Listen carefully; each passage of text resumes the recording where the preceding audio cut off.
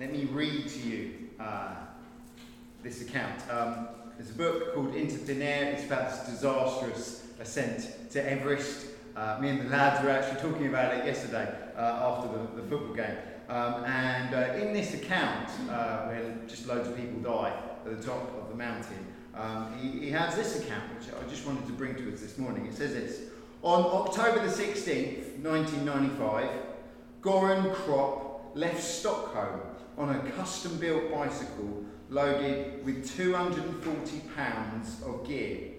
He intended to travel a round trip from sea level in Sweden to the top of Everest, entirely under his own power, without support or bottled oxygen. It was an exceedingly ambitious goal. But Krop had the essentials to pull it off. He'd been on 6 previous Himalayan expeditions, and he'd made solo ascents of Gord Peak, Cho, Oyo and K2. During the 8,000 mile bike ride to Kathmandu, I cycled, about 14 kilometres to work?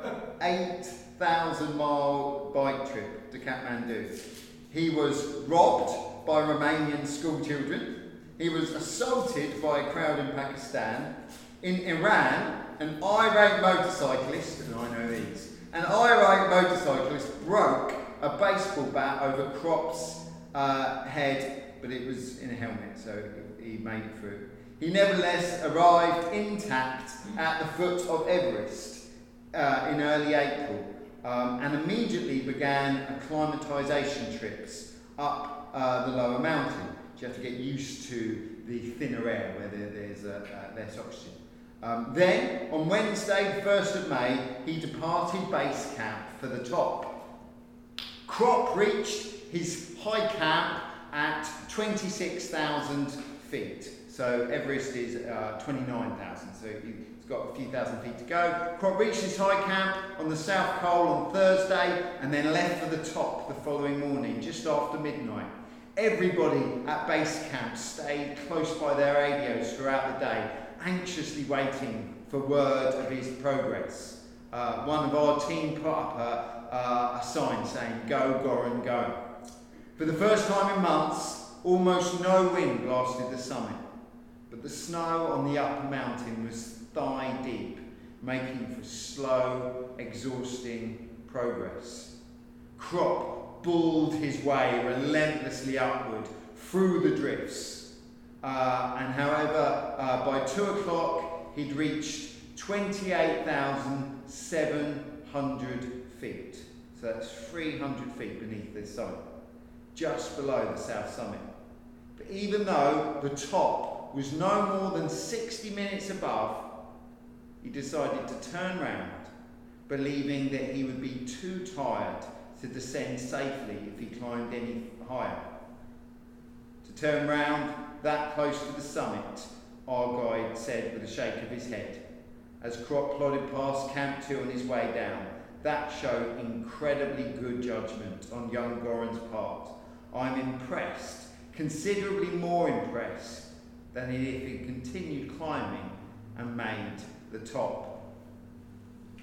So I wonder what our reaction to that story is. I wonder how we would feel. If we are feeling confident, perhaps full of our own physicality, we might wonder at this young Swede's timidity. Couldn't he have summoned the strength to make it up that last 329 feet? He'd come so far. Why chicken out at the last moment? Other of us might listen to his story and celebrate the fact that he'd already done most of what he wanted to do. And just as he hit near that peak, he knew his limits. He knew the restraint and the damage thin air can bring to a man's activities, how it can reduce their brain function, and how Mount Everest kills each year people who don't know their limits. Still others wonder why he ever bothered at all. Why did he ever leave the comfort of his home, probably a roaring fire by a fjord, and why did he bother 8,000 miles on a bike of all things? Why endure hardship? Why leave his comfort zone? The first group of people, they're the ones that dismiss the thin air. You know, who cares? We're going to make it through. And this is the sort of attitude that leaves frozen corpses on the Himalayas, that you don't realise there are limits to your ability. The last group are those that know what it is to face difficult situations. And even the idea of thin air is repellent. And they hate to feel inadequate. They hate to feel out of their comfort zone. They hate to feel uncomfortable. And those are the different positions. Today, if you are far from God, you have an enormous luxury. You can stay at home, or you can travel miles. You can lay by the fjords or ascend whatever mountain you choose. You can be lazy or full of vim and effort. And you can do it on a whim, because you are your own God. You are the own arbiter of what is right and wrong. And that is by and large how the world lives. But the problem is, if you are our own God, and if you decide what's right and what's wrong, and what should be climbed and what shouldn't, then you are undone by the fact ultimately anything you do is meaningless. There is no purpose. You have just made these things up. They are constructs in your own psyche, and they lead you nowhere. It is ultimately pointless whether you enjoy comfort or endure every hardship. If you are your own God, then you are going nowhere. Let me turn in the Message Bible. So if you've got the NIV or something, you may struggle to follow along. But it says this at the beginning of the book of Mark.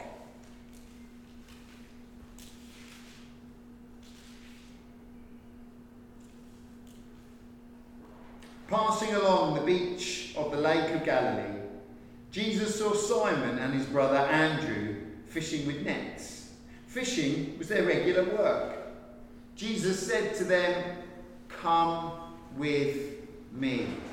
I'll make a new kind of fisherman out of you. I will show you how to catch men and women instead of perch and bass." They didn't ask questions. They dropped their nets and followed. A dozen or so yards down the beach, he saw brothers James and John, Zebedee's sons. There in the boat, mending their fish nets. Right off, he made the very same offer. Immediately, they left their father Zebedee, the boat and the hired hands, and they followed Jesus. Jesus makes it very clear with these disciples that you don't just get to add him to their lives. You don't just get to add Jesus and God and the Holy Spirit to a comfortable existence. If they are to follow Jesus, if they are to love God, if they are to know the Holy Spirit, then they have to participate on a lifelong journey. There is a lifelong movement of knowing him better and doing his will. It is not a statutory existence. It's not a stationary thing. It is an ever-evolving, ever-moving forward, ever-progressing life. And today, we who are near God, we who love Jesus and call him as our Saviour, we are both blessed and restricted by this. We have purpose, and it is a blessing and a curse. We have faith, hope and love. You know, when we're on our sick bed or when someone else is suffering, we can pray and have hope, and we can have an eternal perspective, and all these things can cause us to live on. But suddenly we also live lives that are closed off as well. We don't get to do what we want. We are not our own masters. We don't say, oh, today I'm going to laze by the fjord and then tomorrow I'm going to ascend Mount Everest. This is not our life. We are restricted by the call of Jesus, and he leads us where he will. We don't get to choose. We are not our own masters. We are not our own gods, and that brings blessings and curses. But even though this is the reality Christians live, not all Christians enter into it with the same enthusiasm. Some Christians, they charge ahead idiotically, completely unaware or unthinking of the consequences of the actions. They see Mount Everest, they feel God call them up, and then they make that last 300 feet thinking this is the best idea. Others drag their feet and they're slow to follow, and they don't want to leave behind their comforts, and they don't want to be someone else's servant. They don't want to have to hear God's voice to move. They don't want to leave their comfort zones. And so you have the people that charge into the thin air without a second's thought, and the people that would rather be anywhere else but the thin air. And this morning, I want us to do two things. I want us to long for that thin air of God's calling, and I want us to be careful of it. So today, as we continue through the story of the Exodus, we are looking at this moment when God calls Moses, when he sets him apart, when he reveals his name and shows him the mission that he has. And it is something scary and intimidating. This nobody nomad. And make no mistake, he is of no consequence, living in the desert with a bunch of people that have no home to call their own. And he is going to confront the world's biggest empire. Can you imagine that? Can you imagine a Somalian pirate coming and challenging Joe Biden and saying, you need to stop what you're doing? This Moses, this nomad, this shepherd, this old man, he is to go to the king of an empire and say, those people you are oppressing, that you are deliberately killing, you need to let them free. You need to stop exploiting them. You need to let them go and worship the own God. And it is not surprising that this old man is not very enthusiastic about this idea. He has been shunned by the Egyptians and Israelites. He has found a home in the desert. He has his wife and child with him, and he has a comfortable existence. And God says, go. Come, follow me.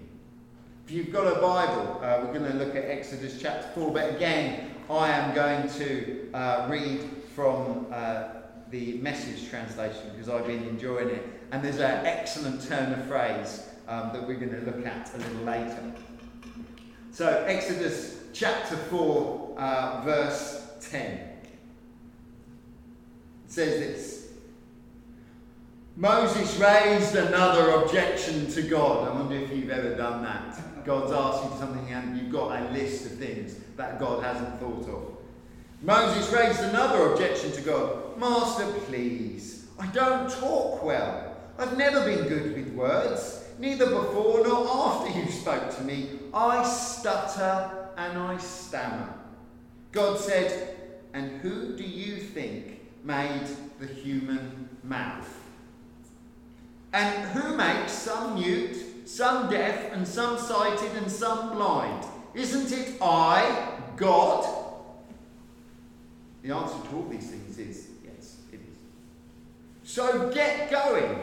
I'll be right there with you and with your mouth. I'll be right there to teach you what to say.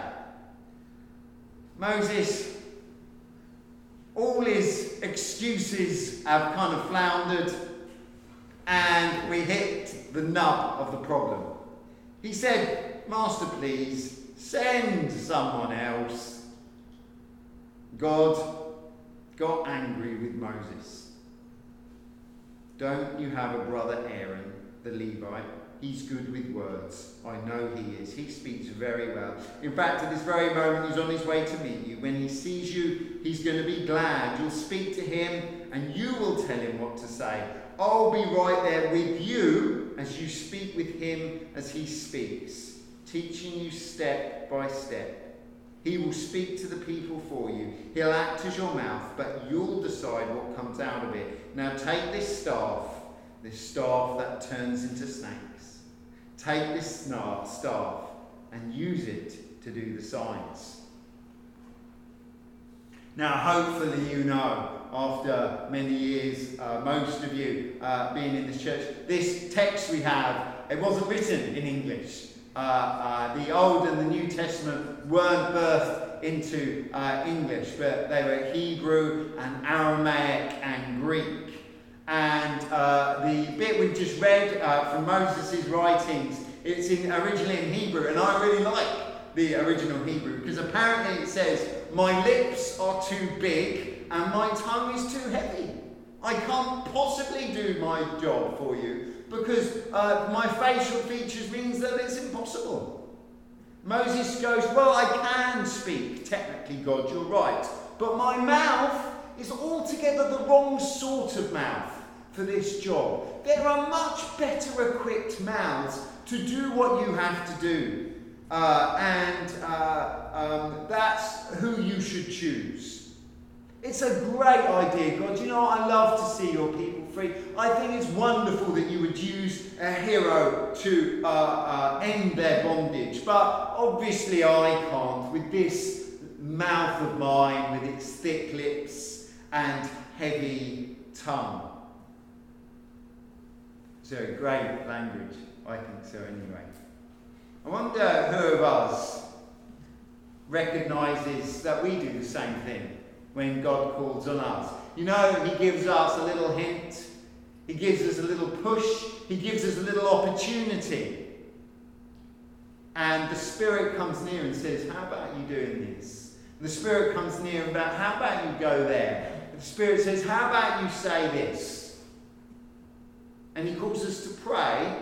And we go, God, I'd love to pray, for you have made me too busy to pray. I've got all these responsibilities, I can't possibly pray. I know it's a good thing to pray, but perhaps someone else who you haven't filled their life with so many good things. Or perhaps he's called us to be generous. And go, oh, yes, God, we know that being generous is good. Yes, I would love to give away, but you have made me too poor. You have not lavished your riches on me. I am not Bill Gates or Jeff Bezos or that guy Elon Musk. You know, I am just a poor person living in a semi-detached house in Bewbush. God, I know it's a good thing to evangelise. God, I know it's a good thing to spread your word, but you have made me too shy. I am too timid to speak out for you. You must be thinking of the wrong person. Perhaps go and speak to someone who is good at that sort of thing, who doesn't have thick lips and a swollen tongue. Perhaps go and speak to someone that is more suited to this task that you have. And some of us can have even deeper resistances to him. We can go, I just feel inadequate, God. I haven't even got an excuse anymore. I just don't feel up to it. I can't manage it. Don't you know who I am and all the failures I've seen? Don't you know all the times that I've tried it and just fallen on my face? Don't you know that I can't afford those costs? I can't afford to risk stuff. I can't afford to do things where There is a danger I might not succeed. I just can't take it, God. God threw out Moses' concerns by saying, I made you. Everything you have is down to me. You owe me everything. There is not a constituent part of you that I have not generously bestowed on you. And it reminds me of the best bit of the sermon, I think, today, is this parable. I tend to fill up half an hour with my own words, and it's always good to go back to Scripture. If you've got a Bible, turn to Matthew chapter 25, and if you haven't, listen. I'm going to read from the Message, and there's some wonderful turns of phrase here that kind of stop me in my tracks, and I hope will stop you too. Jesus said this: "It's also like a man going off on an extended trip. He called his servants together and delegated responsibilities. To one, he gave $5,000, to another $2,000, to a third $1,000, and it depended on their abilities, and then he left. Right off, the first servant went to work and doubled his master's investment. The second did the same, but the man with the single $1,000 dug a hole and carefully buried his master's money. After a long absence, the master of those three servants came back, and he settled up with them. The one given $5,000 showed him how he doubled his investment. His master commended him. Good work. You did your job well. From now on, be my partner. The servant with $2,000 showed him how he also doubled his master's investment, and his master commended him. Good work. You did your job so well. From now on, you get to be my partner. The servant given $1,000 said, Master, I know you have high standards, and I hate careless ways, that you demand the best and make no allowances for error. I was afraid that I might disappoint you, so I found a good hiding place and I secured your money. Here it is, safe and sound, down to the very last cent." The master was apoplectic. Well, it says furious, but I like apoplectic. The master was furious. That's a terrible way to live. Just listen to these words, and if they don't strike you at the heart, you're going to have some counselling. It's criminal to live cautiously like that. If you knew I was after the best, why did you do less than the least? The least you could have done would have been to invest the sum with bankers, where at least I would have gotten a little interest. Take the 1,000 and give it to the one who risked the most. And get rid, listen to this, it's still eating away at my heart. And get rid of this play it safe who won't go out on a limb. Throw him into another e-learning training course. No, it doesn't say that. It says throw him out into darkness. Not he just needs a little bit more upskilling. Throw him out into the darkness for his play it safe attitude. I think I could drop the mic there and go. The message is clear. God gives everyone differing amounts of blessing. Some get the $5,000, some get the 1,000. Every single person in this room and online has been blessed by God to some measure. The godless, those that don't know Jesus, they use their giftings and blessings for their own purposes. You know, they laze by the fields or go climb K2, whatever they fancy, and it's their own appetites that they slave towards. The immature believer endeavours to risk as little as possible. They hate risk. They hate doing something that makes them uncomfortable. They hate going out on a limb for Jesus. The mature believer, she recognises her gifts. She acknowledges that the gifts aren't an innate quality but come from God. And she risks them all for the kingdom. All of it. She makes sure they're all laid on the line for the purpose of God and his coming reign. This morning, the call seems quite clear. Each of us are to overcome our selfishness, our natural feeling of self-preservation.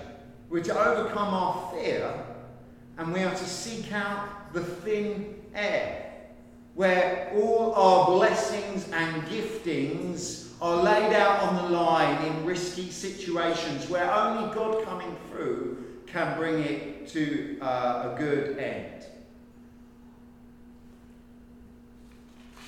I've only got 2 points. That was the first one, and this is the second. Moses' reply is about having this dodgy mouth. I really like that sort of thick lips and fat, swollen tongue. And it's God doesn't just answer with a question about who do you think made it. God says, I'm going to be with you. It's not, I made your mouth, it's fine, stop complaining. It's, you know what, I made your mouth and I'm going to give you great things to say. I'm going to empower you to achieve my purposes. Moses may write himself off, but God has given him stuff to say. Moses might not appreciate it, but God would use Moses for his purposes, and God will supernaturally transform what Moses does and say into something that becomes legendary, that gets written down and cherished by generations. The Israelites don't get saved by this nobody nomad. They don't get saved by a timid, self-doubting shepherd. God himself saves the Israelites. He uses this self-doubting old nomadic shepherd, and he saves an entire people, and he births a nation that will ultimately see the arrival of Messiah, who will come and bless the whole world, and even us who are thousands of miles from that land of Canaan are blessed by what God did through Moses. What is true for Moses here is true for us too. Not only are we to use our gifts to the point that we risk them, but he promises to empower us. He promises to come alongside and make sure that we know we are being used. And Jesus was so appreciative of the Holy Spirit. He said, disciples, I don't want you to even step out the city until the Holy Spirit comes. I want to read this to you. The last reading of today, Acts chapter 19. It says this.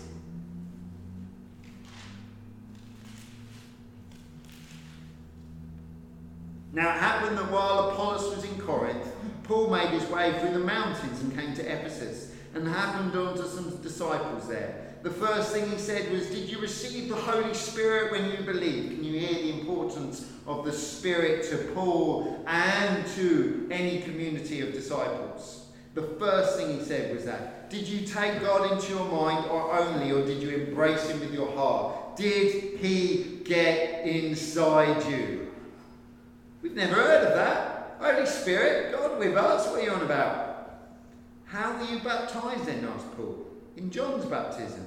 That explains it. John preached a baptism of radical life change, that people would be ready to receive the one coming after him.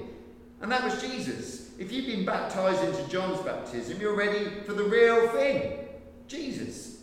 And they were. As soon as they heard of it, they were baptized in the name of Jesus. Paul put his hands on their heads, and the Holy Spirit entered them. From that moment on, they went, gave 10%, turned up at church on Sunday, and went to home group when they had to. No. Holy Spirit comes on. And they were praising God in tongues and talking about God's actions. And there was only 12 of them. Paul then went straight to the meeting place. He had the run of the place for 3 months. doing his best to make the things of the kingdom of God real and convincing, but resistance began to fall, and some of them began spreading evil rumours through their congregation about the Christian way of life. So Paul left, taking these 12 with him, and set up shop in the school of Tyrannus, holding class there daily. He did this for 2 years, giving everyone in the province of Asia ample opportunity to hear the message of the Master.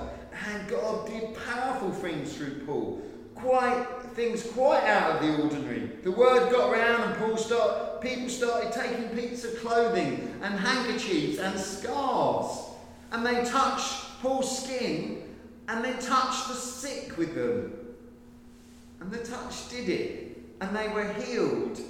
And Christians for 2,000 years have been a little bit bemused that you can have holy handkerchiefs. His disciples would talk clearly.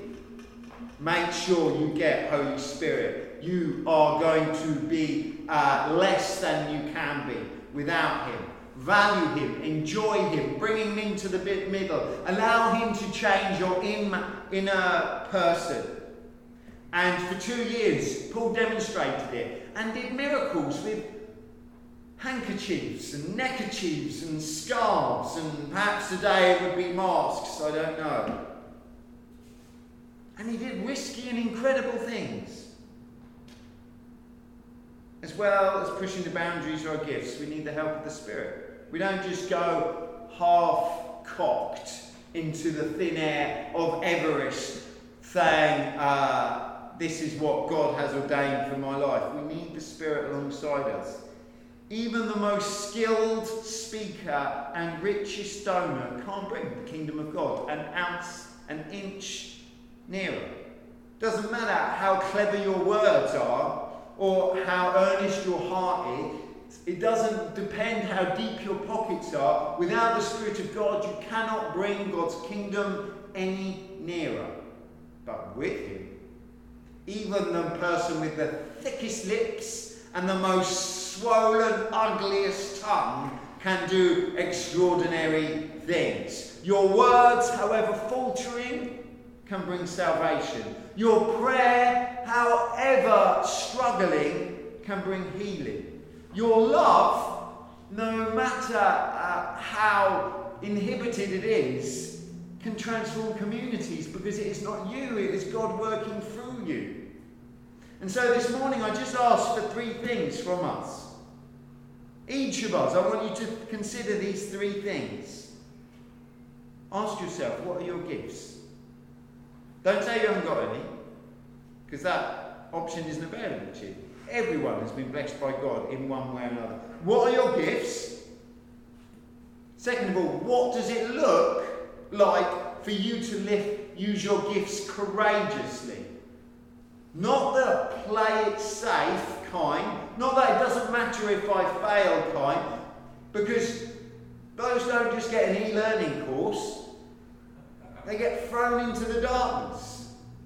That is pretty grim. What are your gifts? How can you use them courageously? And thirdly, and by no means leastly, let the Holy Spirit take whatever offerings you have and do things worthy of his name. Because ultimately, no matter how awesome you are at your gifts, it is only with the Spirit that something properly changes. This morning, I don't want us to sit at base camp growing fat and playing it safe, where our eyes fail and we become unable to do anything. We are called to wisely ascend where the air is thin, where if we are sensitive to God, we do amazing things. Let me close and pray. Heavenly Father, the lesson of Moses here doesn't shed him in too good a light, but Lord God, we want to learn from him. And God, I pray that each one of us would see the gifts that you have given us. We know it may not be the best of the world at that particular thing, but Lord God, I pray that you'd appreciate the value that you have placed in our lives and the value that we bring to others. Lord God, I pray that every single one of us would be good at being courageous. Lord God, I pray that we would be good at living risky lives with these gifts, that we would do stuff to invest them in the kingdom of God, where we wouldn't play it safe and just sit on our hands. And Lord God, I pray that the Holy Spirit would be someone that we are very familiar with. May he be our delight and joy. May he be our constant companion. May he be our comforter. May the Paraclete be someone that we know very well and that we talk to daily. And may he take our feeble offerings and may he transform them into miracles, supernatural workings where people are changed and the kingdom of God comes that bit nearer. Lord God, I pray this in Jesus' name. Amen.